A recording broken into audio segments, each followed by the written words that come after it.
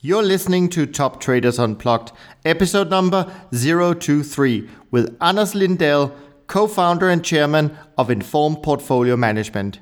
This episode is sponsored by Saxo Bank and Swiss Financial Services. Imagine spending an hour with the world's greatest traders. Imagine learning from their experiences, their successes, and their failures. Imagine no more. Welcome to Top Traders Unplugged, the place where you can learn from the best hedge fund managers in the world so you can take your manager due diligence or investment career to the next level. Here's your host, veteran hedge fund manager Niels Kastrup Larsen.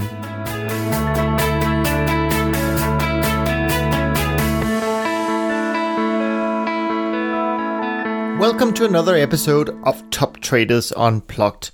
Thanks so much for tuning in today. I know how valuable your time is, so I do appreciate you spending some of it here with me. And also thank you so much for sharing the podcast with your friends and colleagues. It really does help me expand the reach of the podcast so that more people can learn from my amazing guests. On today's show, I'm talking to Anders Lindell, co-founder and chairman of IPM. Anders was influenced early on in his career by some extreme market events such as the equity crash of 1987 and the attack on the Swedish central bank in 1992, where overnight rates reached 500%, to essentially go down the path of finding value in going against price drift and dislocation away from the fair value or intrinsic value of markets. This path has taken him to the top of the hedge fund universe with more than $7 billion under management in a relatively short period of time. IPM's global macro strategy is fascinating in its structure, and so is the story of how Anders realized his success. For those of you who are new to the show, I just want to let you know that you can find all of the show notes, including a full transcript of today's episode, on the toptradersunplugged.com website. Now let's get started with part one of my conversation. I hope you will really enjoy this.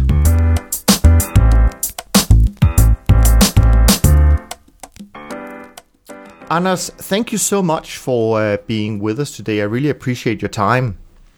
Thank you, Niels. It's a privilege to be here. Fantastic. Now, as I was preparing for our conversation today, I couldn't help think about the many times you hear on the financial media how a particular analyst or economist suddenly revise the estimates that they have or the forecast that they have for a particular market. And very rarely are these analysts held to their initial forecast.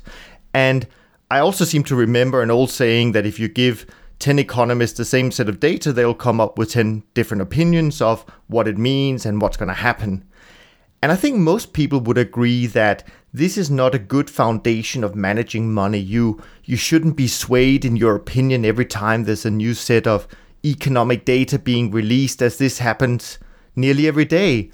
So I'm interested in finding out through our conversation if you at any point in your beginning belong to this type of analyst or economist that would revise forecasts and opinions based on new data, or whether you've always had this, can I say, rule-based or mechanical approach where you organize fundamental data so that it can be implemented in a non-emotional and disciplined way. So, and with your investment universe truly being global, I'm really excited about all the possible topics that we can talk about today. But before we go into all of these details about your company, where it is today, I'd really like if you could take us back to the beginning and telling us your story and what led you to take this path, and feel free to go back as far as you want. What would you like as a teenager, or whatever you feel like sharing with us today? Fantastic, Niels. Well, we shouldn't go so far back as my teens. That would be far too much detail for this particular conversation. But anyhow, I think it's material for my future development and also the origins of this firm, that I actually started out as an engineer. So I went to technical university in Sweden, focused on control theory and mathematics. Okay. And indeed, my first work or job immediately after university was actually selling and designing, building, implementing control systems for paper and pulp mills. Okay. And obviously, this is a very structured process. One has to, account for, various inputs and data given by, a large number of various sensors, and one has to respond or program the system to respond, in a repeatable and controllable fashion. Sure. So I think this is actually quite relevant. Following that, I spent a couple of years doing that. I further educated myself in the field of finance, and then started up a career at a fixed income trading house called JP Bank, a domestic Swedish bank at the time, and now we're in 1993. Okay. Here I started out as an analyst and basically spent my first year there analyzing commercial paper programs for various corporates that the bank represented on the market. Okay. Moving on, I moved to the position as economist, and this is basically very much focused on macroeconomy. Mm-hmm. And indeed, as this was a domestic house, 99%, I dare say, of the focus was actually Swedish government finances and political development. Okay. And as I'm sure you recall, those were quite interesting days following first, in the early 90s, the sort of famous attack by a certain George Soros on Bank of England, and then probably a globally half-coordinated attack on Swedish currency, interbank rates moving as high as 500%, late fall 1982. Yeah. Then we had our own crisis. So basically what we did then was, to inform our clients to the best of our abilities of any underlying macroeconomic and political trends that would lead to a significant improvement in government financing and the debt situation. And this is indeed something that a large number of global macro funds focused a lot on as they took significant positions in Swedish government debt. Okay. So in touching on your initial question there, have I been an analyst that sort of revises and changes? Well, to some extent, obviously one has to account for new information as and when it gets released. On the other hand, I think it's always important to note that individual data points may actually lead you astray, and quite significantly so, as an economy actually does move in and change in a relatively slow and moderate fashion. It would be rare, unless we're talking about potentially countries like Argentina or whatever, sure, to see developed economies turn 180 degrees overnight. Right. So this has always been, in my mind, a slow-moving process. One has to account for obviously new data, but only as an average, and trying to see the longer-term development rather than focusing too much on individual data numbers. Sure. So these were very interesting times, obviously trading fixed income and Swedish government debt in the early 90s. Yeah. As the Swedish economy started improving, mid 90s, And basically throughout the 90s, spreads to international markets, most notably the German market, started compressing quite a bit, which is obviously what our clientele had focused on and hoped for. Yeah. But at the same time, as things started stabilizing, actually the fixed income market domestically in Sweden got a lot less interesting than it had been. So by 97 or so, I actually started thinking together with my co-founding partner, who also worked at JP Bank at the time. We actually started thinking about, a next move. What could we do together that would make sense going forward? Because neither of us felt that this particular market was the place to stay around for another few years. Sure. So actually in early 1998, and with the background of many of our clients being not only international hedge funds, but also a large number of more traditional asset managers, pension funds, life insurance companies, etc., most of them in Europe, we started thinking a little bit about our experiences in dealing with them. Mm-hmm. And one topic, came back over and over again, and that was, from a pension fund perspective and a life insurance company perspective, how do you, what's the most important decision that you have to make as a long-term investor to gain, relevant returns on your funds? Sure. And the asset allocation decision seemed to us to be central. And obviously there are two parts to this. Most of these funds then and now have a strategic long-term asset allocation where they set targets for any number of years, 3 to 5 years typically. How are we going to be invested? In what asset classes are we going to be invested? But there's also a shorter-term, quite interesting decision that is being made frequently by these funds. And that is, how do we deal with tactical deviations from these long-term strategic targets? Okay. And you can end up in sort of a situation where you deviate intentionally, or you can end up there because you've taken you've let markets basically push you in that direction. Sure. So irrespective of what has actually taken you to that point, how do you deal with the situation? Do you want to continue deviate from your benchmark?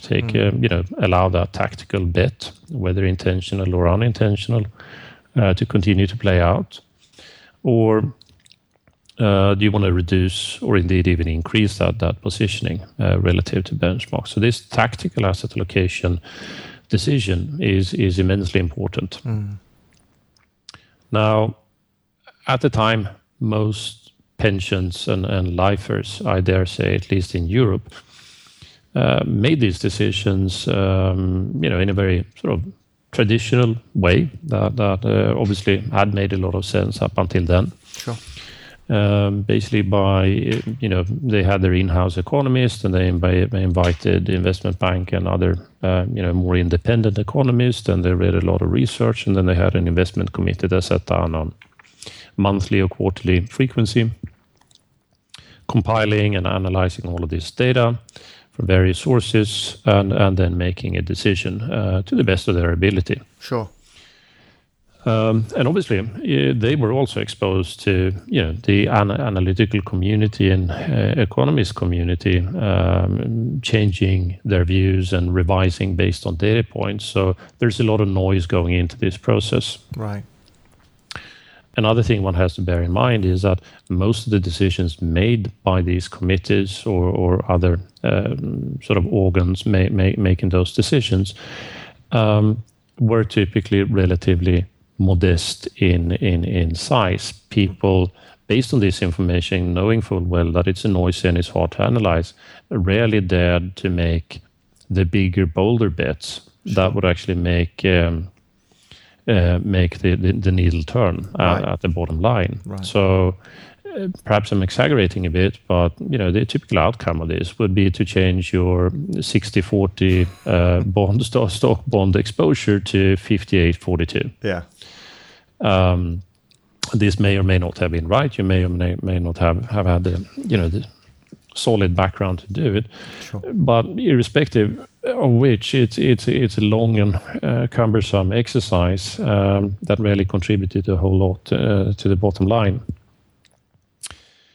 What we had observed also, though, was that over in the US, a few firms had already started helping pension fund and long-term institutional investors with these decisions by way of providing basically an investment service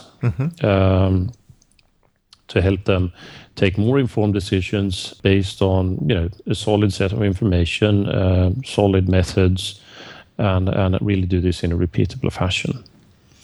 So this is really what triggered us to start up this firm. Early '98, we sat down and said, let's try and do this to help mostly European pensions and lifers with their tactical asset allocation decisions. Mm-hmm.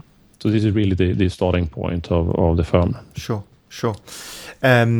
Before you maybe bring us sort of up to speed on then what happened from 98 and to where you are now, I just want to go back a little bit to the early 90s, because you mentioned, of course, in 1992, the Swedish Central Bank was offering 500% overnight rates. And I also seem to remember that in 94, I think it was, we had a bit of a surprise from the Fed that caught some people off guard in terms of the rate environment. Mm-hmm.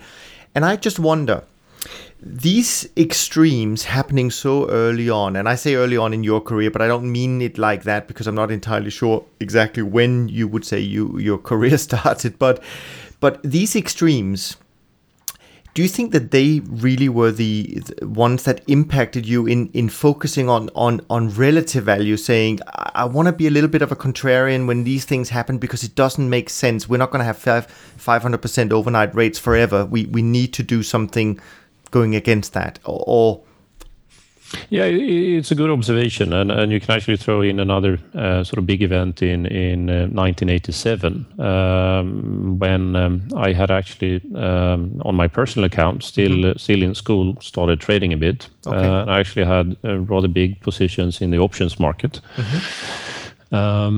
Without really knowing too much of what I was doing. Obviously I noted that, trading options for the better part of 86 and early 87, I'd made, decent profits for a student. Sure. And then I pretty much lost it all in the ensuing equity market crash. Yeah. That was sort of formative. It's a brutal way of learning that before you start doing stuff and trading stuff, you should really know all of the ins and outs rather than just going with the flow. I think both of the events that you mentioned, the 92 500% rates here in Sweden, the 94 Fed hike, but I think perhaps even more. I learned this sort of longer term outlook and the value of patience and solid analysis from many of the counterparts that we traded with and basically the global macro hedge funds. Right.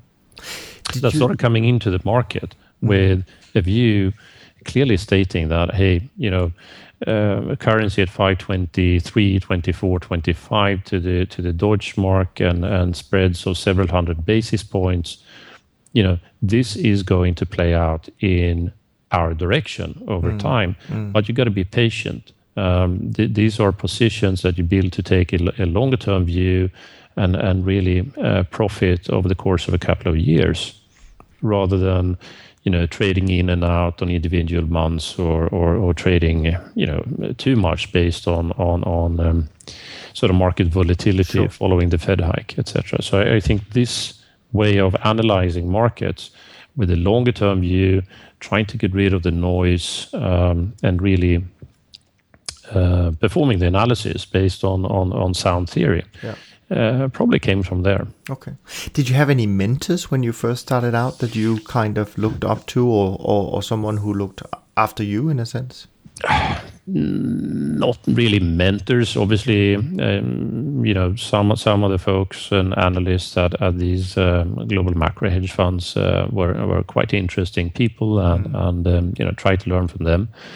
We also had management at JP Bank, and head of the fixed income department at the time was a certain Ken Dianer, who subsequently started up the hedge fund Nectar. And he was a demanding boss. He required nothing less than perfectionism, really, in our analysis, even down to the way we produced reports and how we phrased ourselves and what conclusions that could be drawn and not be drawn, etc., etc. And he was also a person that I think was among the first to bring in to Sweden a more quantitative approach to trading fixed income, based on his experiences from working in London a couple of years earlier. So perhaps he wasn't necessarily a mentor, but he was certainly a person that sort of set the bar and the standards. Sure. Before we leave your story completely, today, of course, I know you have stepped down as the CEO, but being part of IPM and being chairman of that today is obviously a big part of your life. But what do you spend your time doing when you're not focusing on the business? Oh, there's a lot of things that can be done. I've got 3 kids. That's a time-consuming business.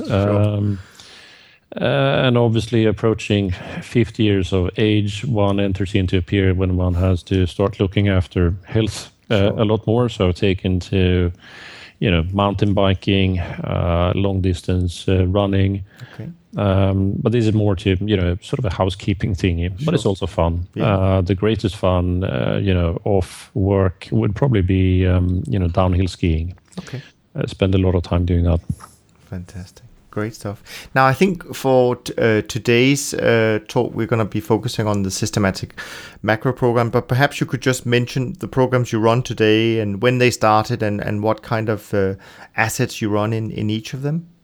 Sure. Basically, what we say that we only have 2 programs here at IPM. One is the systematic macro program, which is a systematic global macro hedge fund. Yeah. And the other one is an equally systematic but long-only equity program. In the macro box, we're currently managing about $3 billion US, and the equities about 4. Okay. However, the macro program can also be run in slightly different forms. You can carve out, for example, the currency program and trade that alone. You can carve out, and people do carve out currencies and fixed income and trade that as a separate strategy. But they're all part of the broader program. All we do when we carve something out is we simply turn off the other processes. Sure. The macro program has been trading in account format basically since 2002. Okay. Our pooled vehicle started in 2005. That was a currency vehicle, and in 2006 the full macro program, both domiciled on the Caymans. The equity program has been running since early 2006. Fantastic, great stuff. Now, before we jump into the first sort of topic, more specifically to IPM, I want to ask you, you mentioned the traditional 60-40 bond stock or stock bond, depending on whether you were European or US institution. They seem to have a little bit of a different asset allocation as far as I remember. But the world has changed in the last 10, 20, 30 years, of course. And I just wonder, from a really big picture point of view, how do you see them dealing with this asset allocation, not from what you do, but from what they do and how they may interact with firms like you? I mean, are they becoming more open, so it's not just 48, 52 that they change to, or whatever it might be? I mean, are they starting to take bolder decisions in their own asset allocation? There's a whole range of answers to that. I think generally the answer would be yes, on sort of a global basis. I think if you look at US institutional investors, they probably come further than their European counterparts in allocating very significant parts of the risk budget to, folks like ourselves and generally hedge funds. Whereas, in Europe, finding a long-term institution having a hedge fund allocation exceeding 3-5% would be unusual. Finding the same in the US would be the norm, being north of that, even up to 10-15%. Okay. That would be the norm. But then, you have obviously various examples. I mean, if you look at your own native country and the big pension fund there, ATP, they instituted, I believe, about 10 years ago, a radically different asset allocation structure from the traditional, where they basically, and you can correct me if I'm wrong here, but basically what they do is they sort of equal weight their risk budget across, 10, 15 different asset classes, ranging from infrastructure to, traditional markets. Sure. So people are doing a large number of different things, but I think the general observation holds true that North Americans, generally speaking, are much more into seeking alternative sources and allocating significant parts of the risk budget to those alternative sources of returns than Europeans are. Sure. Obviously, this also has something to do with, the state generally of the pension systems. If you look at U.S. pensions, corporate and state, they are generally underfunded to a very large degree, 60-70% funding ratio, whereas most European countries that has funded pension systems would have significantly higher funding ratios. Many of them actually 100% or better. Okay. So this obviously changes your long-term strategic allocation. Yes, you got to match liabilities, but if you're underfunded, and if you're running something at 70% funding ratio, then you better seek methods to make up for the shortfall, pretty quickly. Sure. Now, it's interesting you mentioned ATP. Clearly, that's a big pension fund in Denmark, and they have been, as you say, doing things that are a little bit different in the last few years. But what I seem to remember also from the press, because they did set up an alpha team and so on and so forth to actually take some of these strategy in-house, which I think, from what I know, you actually are not completely unfamiliar with, that some of your clients might be wanting to learn from you, but we can talk about that. But what I also seem to remember about them is actually they ran into a little bit of problems from, I think, whether they were internal or more sort of image point of view about, having people sitting inside a pension fund who could, in theory, earn a lot more than an average salaried person because they were doing strategies and maybe returning some kind of or earning some kind of performance fee. So I think actually part of that, unfortunately, has been shut down, but that might be isolated to them specifically. I mean, it's a general problem. Yeah. Obviously, if you're going to bring in people that can actually do this, you got to pay them market average. Yeah. Otherwise, you're not going to be able to. Yeah.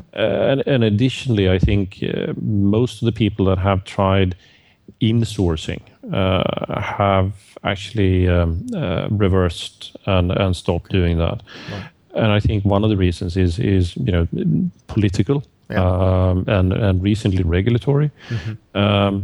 But it's also the fact that inside an organization like that, you're not really going to have the entrepreneurial spirit that sort of constantly improves on this process. Whereas if you outsource to third parties that live each day by what they make, that's going to be a different story. So inherently, I think insourcing these rather specialized forms of management is very difficult. Yeah, interesting. Now, you mentioned sort of roughly $7 billion under management today. I want to talk just a little bit about the organizational structure. Running a big company like that, how have you decided to organize it, and what things, if anything, are you able to outsource today in terms of taking advantage of technology or specialized firms helping out, and just tell me a little bit about sort of your organization as it stands today. Mm-hmm, mm-hmm. I think the first point to note here, by way of background, is to know that we are 100% systematic. Mm-hmm. And by that we mean that everything that we do inside these two programs is actually coded into software code. Okay. And that's sort of a starting point. But it's also very important because with that structure, we can do things and we can scale the organization or the output from the organization completely differently from people that act more or less exclusively discretionarily. Yeah. So what we have at IPM, at the heart of IPM, is a research team comprising about 10 people. Okay. Supported by another 4 systems developers. Mm-hmm. And then, next to them out here on the trading floor, we have 3 traders and a couple of guys on risk, and this is at the heart. Okay. So their daily task is really running and maintaining the research team I'm talking about. They're really maintaining and further developing, researching the models that we employ. Mm-hmm. Obviously, they are also the persons, hitting the button on a daily basis to generate the trades and generally supervising that. But that's, in relative terms, a small part of the daily work, typically. Sure. So that's the main part of the machine. Supporting them, we have our own back, or rather more middle office. Sure. That does the traditional things. They check for risk and they check positions and they reconciliate with counterparties and clients. Sure. But that's actually only four persons. Mm-hmm. The remainder of the firm then is traditional functions, legal compliance, IT, as opposed to systems development. IT would be infrastructure, business development, key account management, or as we refer to them as investment strategists. Yeah. But it's really, the organization is really designed with us being 100% systematic in mind. So, and really to compare with someone, we're probably organized pretty much like your average CTA. Yeah, sounds like it. Yes. Yeah. I mean, you wouldn't. It wouldn't be a big difference there. Although the inputs that we use and the models that we use are completely different, but operationally we function pretty much the same. Okay. And in terms of growth of the business, I mean, I can imagine maybe legal and compliance is an area that's always going to grow with the way the world goes. But other than that, where do you see sort of, where would you like to see the AUM go to, sort of based on what you have now? And it sounds like you don't really need a lot of changes, even if you had significant increase in AUM. It's a question we always get, and the typical answer would probably be that, I'd like to see our potential realized, and by that I mean that we'd like to get our AUM proportional to, the size of the asset pools in various markets globally, and that's a cryptic way of saying that we could see a lot more coming in from the US. We just started marketing over in the US a few years ago, got registered as SEC, CFTC, all of those things. Okay. But it's obviously a hard market to break into. Sure. And today we have a very, very small amount coming from there. But if we're going to move to a position over the coming 3 years where our AUM split reflects the global asset split, right, then we would probably double to even triple our AUM, Sure. which is of course a very ambitious goal over something like 3 years. But longer term, we like to get to that point. And yes, as you observed, that does not mean that we're going to have to employ a large number of people. Obviously, some business developers and a few account managers. But in terms of research and other operations, not a whole lot. No. Just one sort of final area before we jump on to sort of more the program specific issue. How do you spot talent that you want to hire for your business? What are the skills that you're looking for today? And are these skills different than maybe 5 years or 10 years ago? It's an interesting question that we can spin different ways, because it actually applies to many of the things that we do also on research. We're not out there just looking for general talent. And we get a few applications per week from very talented people, sure, globally and domestically. But we're not too interested in that. Rather, we're taking the opposite approach. We're saying, here's our team, here's what we want to do, what do we need to get there? Right. Do we have the talent we need, or is there a specific area that is not completely covered? If we find such an area, then we actually go looking for that specific talent. Rather than the reverse. And the same actually holds true for our general research, how we further develop the model. Same approach. We're looking at the model. We're trying to identify, obviously strengths, but most of the focus is quite obviously on weaknesses. Sure.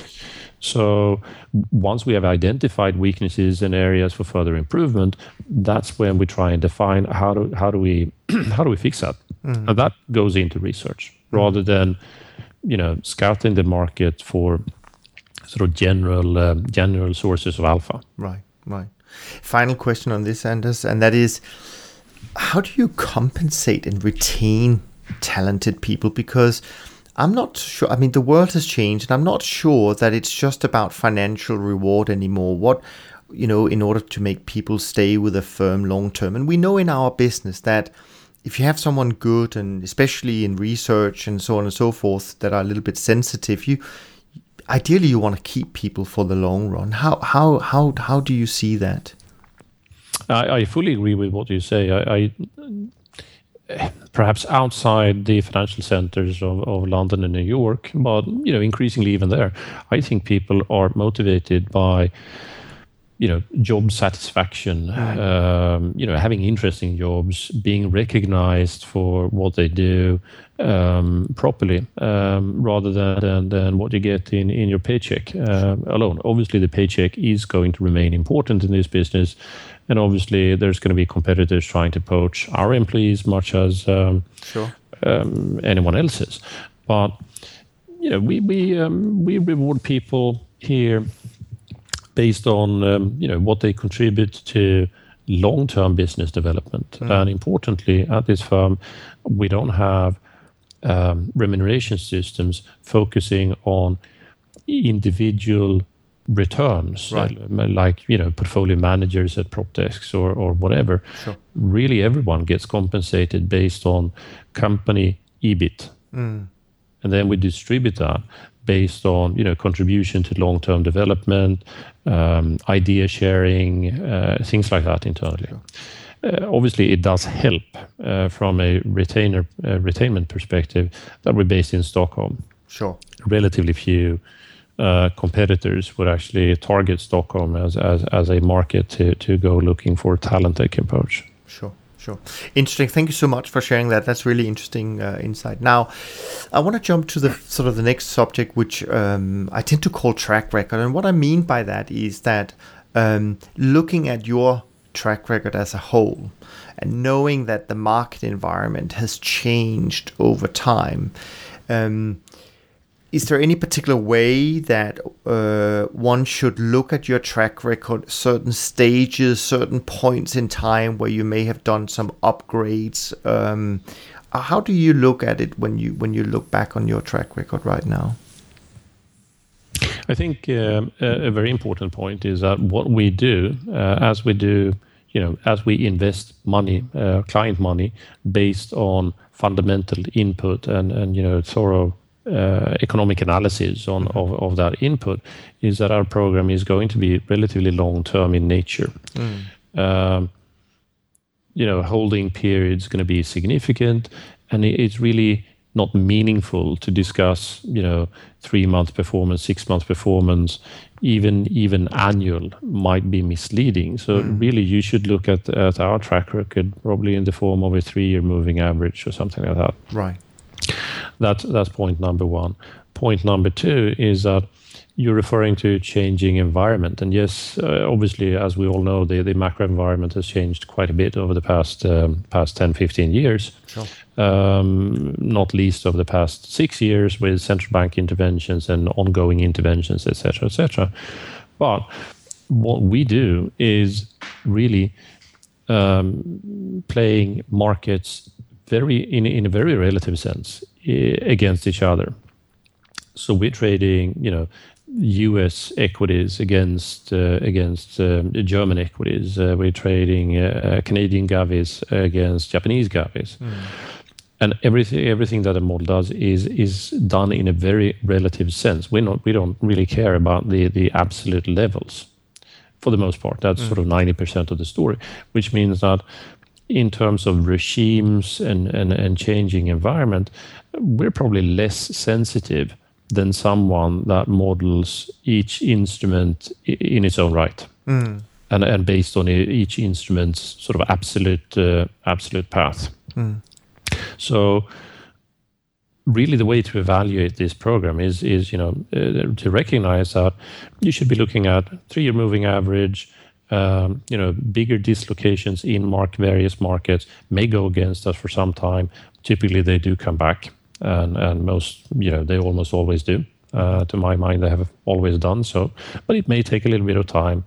So this, longer term strategy and really relative. So I'm not saying that we're 100% immune against changes in regimes, sure. But I'm trying to say that, looking at a valuation factor on currencies, relative inflation between two countries, in the end, relative inflation is always going to have a role in the pricing of that currency pair, sure. Irrespective of everything else that goes on. Over time, that will play a role.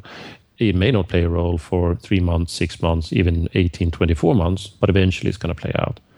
So if you trust your fundamentals and you have the patience to sit it out, knowing that you will bear, some degree of drawdown risk, then, it's a good thing to do. You mentioned, of course, that the last 6 years has been different, abnormal, maybe even in terms of the role that central banks are playing. And if I understand you correctly, you're saying that actually over time these things will play out and it'll go back to normal. What extremes, if I can use that word, do you think we're seeing right now in this environment, and that you think will be sort of the ones when they do go back to normal that we're going to feel the most? It is difficult to rank these extremes. Generally, my personal view, and this is obviously way outside of our investment model's view, sure. But my personal view would be that we're in a very stretched territory, both when it comes to quite obviously fixed income valuation and levels, but that's really controlled by central banks. But I also think if you look at equity markets generally, that are being driven and have been driven for a very, very long time by cheap money. Yeah. And you can extend this and look at credit and high yield or what have you. I think a large the bigger portion of asset markets they're actually in stretched territory. They are heavily dependent on the continuation of cheap money. Sure. So when that changes, and indeed it's going to change at some point, we're probably in for a rough ride. Having said that, obviously the central banks also know that if they suddenly reverse this, they would have a whole community of depressed pension funds and other people to take care of. So. Sure. I don't think they're going to make any drastic moves. No. And in terms of the strategy over the years, before we dive into the strategy itself, would you say what would you say is the sort of been the main upgrades or the evolution of the strategy, I guess, over the years? And I wonder also in that particular point about, I understand the point about research and finding new ways of maybe improving existing models, but is there actually something that you would say model decay? I mean, where to a point where you would say a model doesn't work anymore? And of course, I can assume that there's certain things that could completely change fundamentally that would make it, redundant. But other than that, I mean, where you just say, this model might not work. So it's not just about the new research I'm interested in. It's actually also about whether there's been anything you had to take out along the way. Mm-hmm. I think, generally speaking, this is, again, a long-term evolutionary process rather than sort of big changes short-term. Typically, we would introduce, 2, maybe 3 changes to the model on an annual basis. Those could be additions of new, we refer to them as risk factors or sub-models in a more general lingo. Mm-hmm. They could be new risk analytics methods being introduced into the system. They could indeed be entire new models or asset classes. We just started trading last year emerging market currencies. We haven't done that previously. Okay. Historically, though, I would say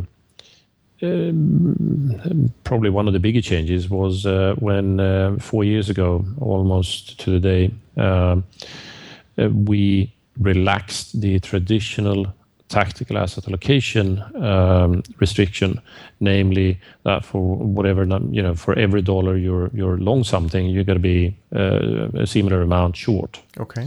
Which is, really comes from the classic GTA world where, if you overweight something, you got to underweight something else. Right. We still retain this in all of our relative models where we trade equity markets against each other, bond markets against each other, and certainly currency markets. But the old time, the what was previously referred to as the global asset class decision, where you went long, $100 worth of global equities, based on some composite, then you had to go short $100 worth of bonds. That one we relaxed 4 years ago. So today we can actually be in that dimension.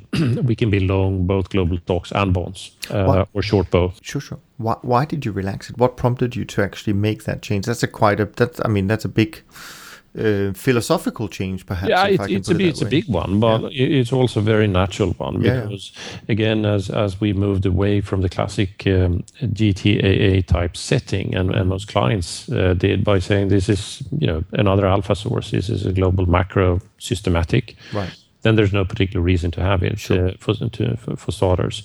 Another reason is that from a pure trading and risk perspective, it's not a very balanced way of doing decisions, because what was targeted at the GTA level was really dollars.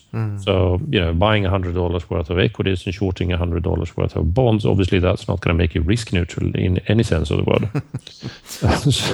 so from that perspective, it is not really meaningful restriction. Yeah. Additionally, if you look at asset class correlation structure, it has changed quite a bit over the past 15, 20 years. So as that was built into the model, hard-coded into the model, it was probably, even with the way we've designed the model today, prior to 95, 96, 97, we would probably have found ourselves in a situation where we were long stocks and short bonds most of the time, or vice versa, right, to the correlation structure. Whereas over the past few years, we have been long both or short both more often than not. Yeah. Absolutely. Now, I wanted to jump to the actual strategy and talk a little bit about that. A couple of sort of questions initially is a little bit about how you would describe the objective of the strategy, and also a little bit about, each strategy has a certain environment that it performs well in, or it's been designed to perform well in, and vice versa. And I think maybe investors to some degree may not recognize this. They kind of buy things because they think they're just going to continue to make money, but they don't necessarily appreciate that there are certain times where the environment is simply not favorable for a particular strategy. But it doesn't mean the strategy is wrong. It just means that you have to accept that there's nothing that makes money every single day. So how would you describe the strategy, the objective, and the environment it's been designed to work well in? This is a strategy that we can run at pretty much any risk level, and we can always discuss what we mean by risk here. But let's say we can run this at any level of expected volatility in the program. Right. And most investors, and as we cater only to institutions, they would start, and we would start feeling uncomfortable north of sort of 20-25% expected. And your typical institution, really what they need to get out of something like this is 10% net or thereabouts. Right. So what we've done is that we've said, let's find a sweet spot for the strategy at sort of 10% net per annum to client. We need to run this at a particular risk level, measured as ex-ante volatility, to make sure that we deliver in the end. And indeed, that's pretty much where we are over the course of the published track record, which is based on one of our investment funds. Sure. We're 9.7, 9.8. Sure. With a strategy like this, though, this is not accomplished by running a Sharpe of 1.5 or 2. Sure. We don't think this is realistic for this particular type strategy. Given that we're always in the market in all of the instruments that we trade on a large number of themes, there is a significant risk of drawdowns on any different dimension. Anything north of 1 over the longer period doesn't really sound very plausible. So reasonable target for a strategy like this, and this goes, by the way, I guess for most systematic managers, would be just south of 1 in terms of Sharpe. What type of environment is it designed to trade best in? Well, ideally, obviously, it should trade well in any type of environment. Sure. But generally, as we build model based on fundamental input, we are concerned with GDP levels, we're concerned with inflation, we're concerned with changes in money supply rates, etc., etc. We're relying on markets that, over a reasonable time period, responds rationally to these fundamental variables. And that's a fancy way of saying we want the markets, even if they start deviating or they go against a particular underlying fundamental development, that they will mean revert at some point in time. And we don't want that point to be 5 years out. We want that point to be 1 year, 1.5 years out. And that means that if we find ourselves in a market environment where people simply don't care at all about fundamentals, let's say they care more and only about what the Fed does, then in such periods this model could not be expected to perform optimally. It could still deliver, sure. But then it becomes more of a random game. The type of positions we may enter such period in holding may be the right ones, and they may also be the wrong ones. Sure. And there's really no way of telling. So in that period, and that shifts from period A to period B, the model can be a little bit vulnerable. Yeah. So if I try to summarize a little bit of that, is that what you're trying to do from an objective point of view is to take risk in relation to the opportunities you see. Yes, very much so. Okay. Very much so. And also, we know we've been in a world where a lot of countries, and certainly developed countries, have tried to coordinate. That, at least that's how I see it. They're trying to sort of to coordinate their economies. There's more and more integration, and if I look at different cycles of countries, they, at least for a certain period of time, where they were starting to come together much more coordinated. But now, of course, as we know, and I completely agree with you, the world seems very stretched, and there seems to be a lot of tension building up in trying to make everything the same, in lack of a better word. Your strategy, in a sense, may find it more difficult to find opportunities as they're trying to coordinate, but now where the maybe dispersions are building up and maybe more opportunities actually for this particular strategy are emerging. Yeah, I mean, it's an obvious sort of observation. I mean, if we started out in the early 2000s or even in the 90s, if we had started out in the 90s, it would have been, a large number of opportunities trading, Dutch equities or against German equities, or German equities against French equities. Today, that's not really meaningful. Right. We still trade many European markets, but it would be rare for the model to find or to recommend a position that where we would explicitly go, long Germany against a short position in France, simply because of the integration. This is driven not only by authorities, central banks, etc., but it's also driven by a very natural development. I mean, the world does get, is getting much more integrated. And certainly in Europe, countries and economies are getting a whole lot more integrated. And companies are getting a whole lot more global. Today, a very relevant question is to say, if you're trading the Dutch equity index, what are you actually trading? Are you trading the Dutch economy, or is it a global energy play? Right. So that's sort of one level of observations. But yes, from a model perspective, as it gets more integrated and or as authorities, central banks tries to control the markets, we're going to have to look elsewhere for opportunity, which is one of the reasons we started trading emerging market currencies. And there are other things, in the research pipeline. Other equity markets and potentially other asset classes that we're going to start trading over the coming few years, pending, successful research process. So as the world gets a more integrated place, yes, you're going to have to start looking at other instruments, other asset classes, other segments of asset classes to pick up on what you need to pick up on.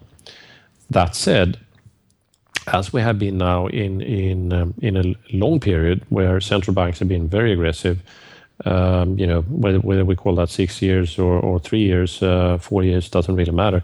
We've been in a long period, and people have started getting used to this. Yeah. So on a relative basis, given that this is a global phenomenon, so on a relative basis, markets actually do trade around. And it's meaningful to trade markets against each other on a relative basis, although the opportunities per se may be a little bit smaller, and volatility is certainly a lot more compressed. I think we'll probably touch upon this when we come to risk management, because obviously maybe the fact that, as you say, opportunities become smaller, we've seen certain players compensating by leveraging up, and maybe that's come back to haunt them. I want to touch upon that a little bit later. I want to dive into the strategy, and I want to ask you what global macro really means to you and how you've taken that concept and building your model. What kind of themes are you focusing on, and how you really structured taking so much information that you can obviously get when you're talking about the globe as your playing field, but structuring that into a systematic trading program. One way of looking at this is to say that any global macro trader, and let's forget about systematic or discretionary for the time being, any global macro trader would be interested in, based on sound analysis, sound principles, identify price discrepancies based on either something that's supposed to mean revert over time, but is now moving south, and you're taking position based on it's going to be moving north at some point. or you're taking position based on you're shorting a risk premium that seems to be excessively compressed at the current time, or you're going long, an opportunity where so you're trying to use sound analysis to identify these situations, and what really differentiates us from a discretionary trader would be to say that we have identified a large number of such opportunities, and they're coded in the form of risk factors. And we're always in the market for all of those, but to a varying degree. So as you said earlier, we're actually going to take position more or less directly proportional to identified opportunity. Whereas your discretionary manager, he would probably, distill this and try and find 1, 2, 3, maybe 4, I don't know, of the strongest teams, and then bet everything there. Right. And then he captures his profits, and then moves to the next area. Whereas our model is for each of the markets we trade, for each of the themes we trade, pretty much in the market at all times. Right. So and this is at the heart of the model. We believe in mean reversion. Okay.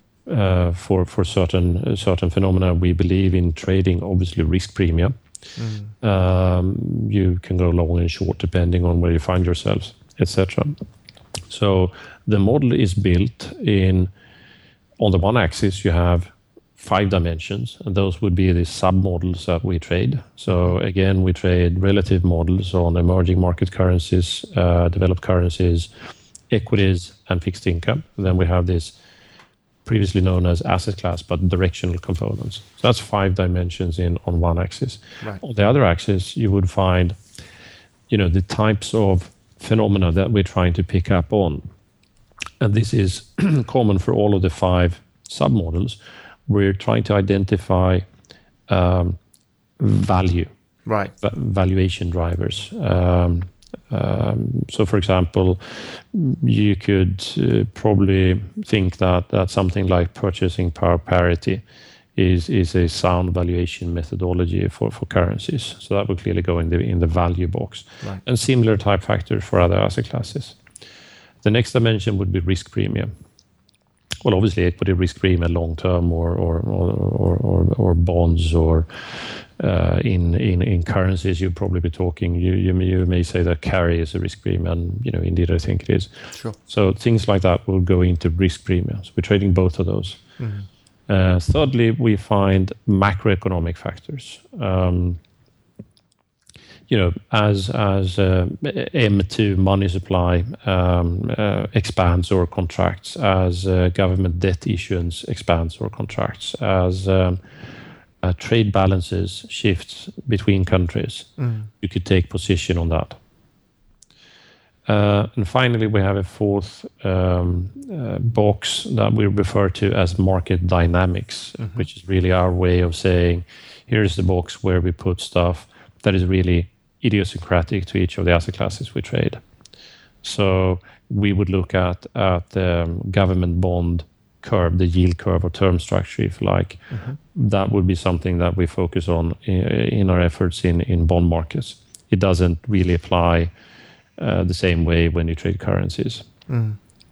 We're trying to forecast things like investment flows, cross-border investment flows for currencies, which is probably much less relevant for our equity trading. So, 5 sub-models sharing the common 4 themes, that all of them are equipped with factors identifying value, risk premia, macro developments, and then the 4th box, market dynamics. Sure. So you have this structure. So in practice, and I hope you can explain it much more elegant than I can, but I'm trying to visualize it for our listeners, just to, how do you do these things? So is it something along the lines where you would say, okay, let's look at inflation, and we say, okay, inflation is now going up in the US, so that's going to give, if that happens, we have a model that looks at this and it gives a certain score into a bigger pot. And then you have other things that gives other models that look at different things, and they all give a little bit of a score, if I can use that word. And that then determines overall what your position should be in that particular currency, in stock market, or how do you put all these themes together? It's not a bad way to phrase it, actually. Okay. But let me try and rephrase and paraphrase that a little bit. So the first thing to know is that when we model, everything in relation to global composites. And this is really to get rid of the need to model absolute developments. Right. So when we're looking at government bonds or government bond futures, to be precise, we're actually looking at how the prices and the factors driving those bonds behave in relation to global basket of such government bond futures. Same for equity index futures, same for currencies. We're not looking, and this is probably enlightening, we're not looking at the traded currency pairs. Right. So most people will be looking at, the dollar-yen rate or euro-dollar or whatever. But we're actually looking at the yen in isolation against a global basket of currencies. So we're forming, if you like, synthetic instruments when we model. Mm-hmm. Additionally, everything is modeled in relation to its own history and risk adjusted. The fancier way of saying it would be, we're looking at, normalized and risk adjusted, and really what comes out of this is Z scores, number of standard deviations away from equilibrium or long-term equilibrium. So when we're looking at, for example, something as simple as 10-year government bond rates as an indication for value in bond markets. We're taking, for example, the JGB rate, and we're comparing that to this global composite, but we're not taking it outright. We're taking its risk-adjusted deviation from where JGBs normally trade. Mm. And that's what we're comparing. So it wouldn't be meaningful to take the JGBs and compare them to T-notes, because they would always be expensive, right? Sure. So, sorry to interrupt on that point, because I think that's an interesting example, because what is the norm in JGBs anymore? I mean, 5-10 years ago, we thought, maybe that was 3%. I don't know. I'm just picking a number here. But of course, now it's been locked at almost nothing for so many years. When do you change the norm? Meaning, over how long a period do you actually need to look in order to say this must be the norm, and we're now away from that? For most markets and for most models, we're actually using as much information as we can. Okay. The longest information reliable that we have, and the basis, the reason for doing that is really that markets will change and we will face different scenarios, but it is very, very difficult for us to say that, hey, the past 5 years are going to be representative for the coming 5 years or the past 10 years. Bank of Japan just started their program a couple of years ago, a year and a half ago. Sure. And that changed the equation. Who is to say that they're not going to stop next year? Yeah. So if we say that the norm today should be the past couple of years, JGB rates, and then apply that looking forward, and then all of a sudden the Bank of Japan stops doing what they're currently doing, or they run into problems and cannot do it, and JGBs just explode, we're going to be caught entirely off guard. That's So trying to be unbiased by using as much information as we can. Obviously, if we were to find a situation, one extreme would be if a central bank actually starts pegging a currency. Right. Then, the world has changed to the fact that we can't trade that instrument anymore, because that instrument clearly will not respond to fundamental information. Is it important for you to understand why a market might move back to fair value, or could you simply accept it as being everything moves in cycles and therefore at some point we're going to go back to the mean? It is important. I think generally understanding is hugely important. We think it's important that our clients understand what we do and how we do it. But in our modeling, we want to be able to understand, what are the forces that would push prices away from or back to fair value? What are the forces that would cause a particular risk premium to become over or underpriced and then subsequently to return to some longer-term equilibrium? Right. So it is important, and indeed we're trying to model those forces. So if you look at our model today, there's going to be factors that are stronger in one direction than the other. Mm. So in a sense, even though it's systematic, it's not a matter of just quantitatively assessing that there is a relationship that is stretched. It's actually also fundamentally understanding it, why it's stretched. Yes, very much so. Okay. Very much so. How many markets do you trade today, Anders? Currently about 40 markets. Okay. And am I right in saying that you don't actually trade anything over the counter? Well, more or less. Currencies would be over the counter, right? For the most part, but otherwise, exchange traded government bond futures, exchange traded equity index futures, and then currency forwards. Right, and it's all financial, so no commodities at this stage. That's correct. Right. Which is not to say that we're not going to start trading commodities at some point in the future, but at the current time we don't. Right. Okay. Are there any of the types of strategies you use within each theme that you can try and visualize for us? I know you've talked a little bit about it. For example, I'd love to talk a little bit about carry. Mm-hmm. I'm no expert, but obviously carry has been quite a big source of return for many people for a while. And actually my guest last week was quite concerned about some of these trades that are being put on, in his opinion, by large asset managers to compensate maybe for not making so much money in the directional arena. Because if we look at currencies, at least developed currencies, volatility has gone down dramatically in recent time, and so. Maybe talk a little bit about, how you see, if you're going to drill down on sort of your carry models, how do they work? What do they look for in your world? Well, I think as a starting point, and this is, I don't know who said that first, but carry trading is really about picking pennies in front of a steamroller. Exactly, yeah. And the greedier you get, the closer to that steamroller you're going to be. Sure. And typically...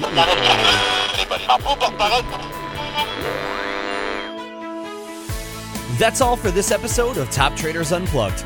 We'd love for you to be a part of our community, so head over to toptradersunplugged.com and let us know what you thought of this episode in the comments section of the show notes.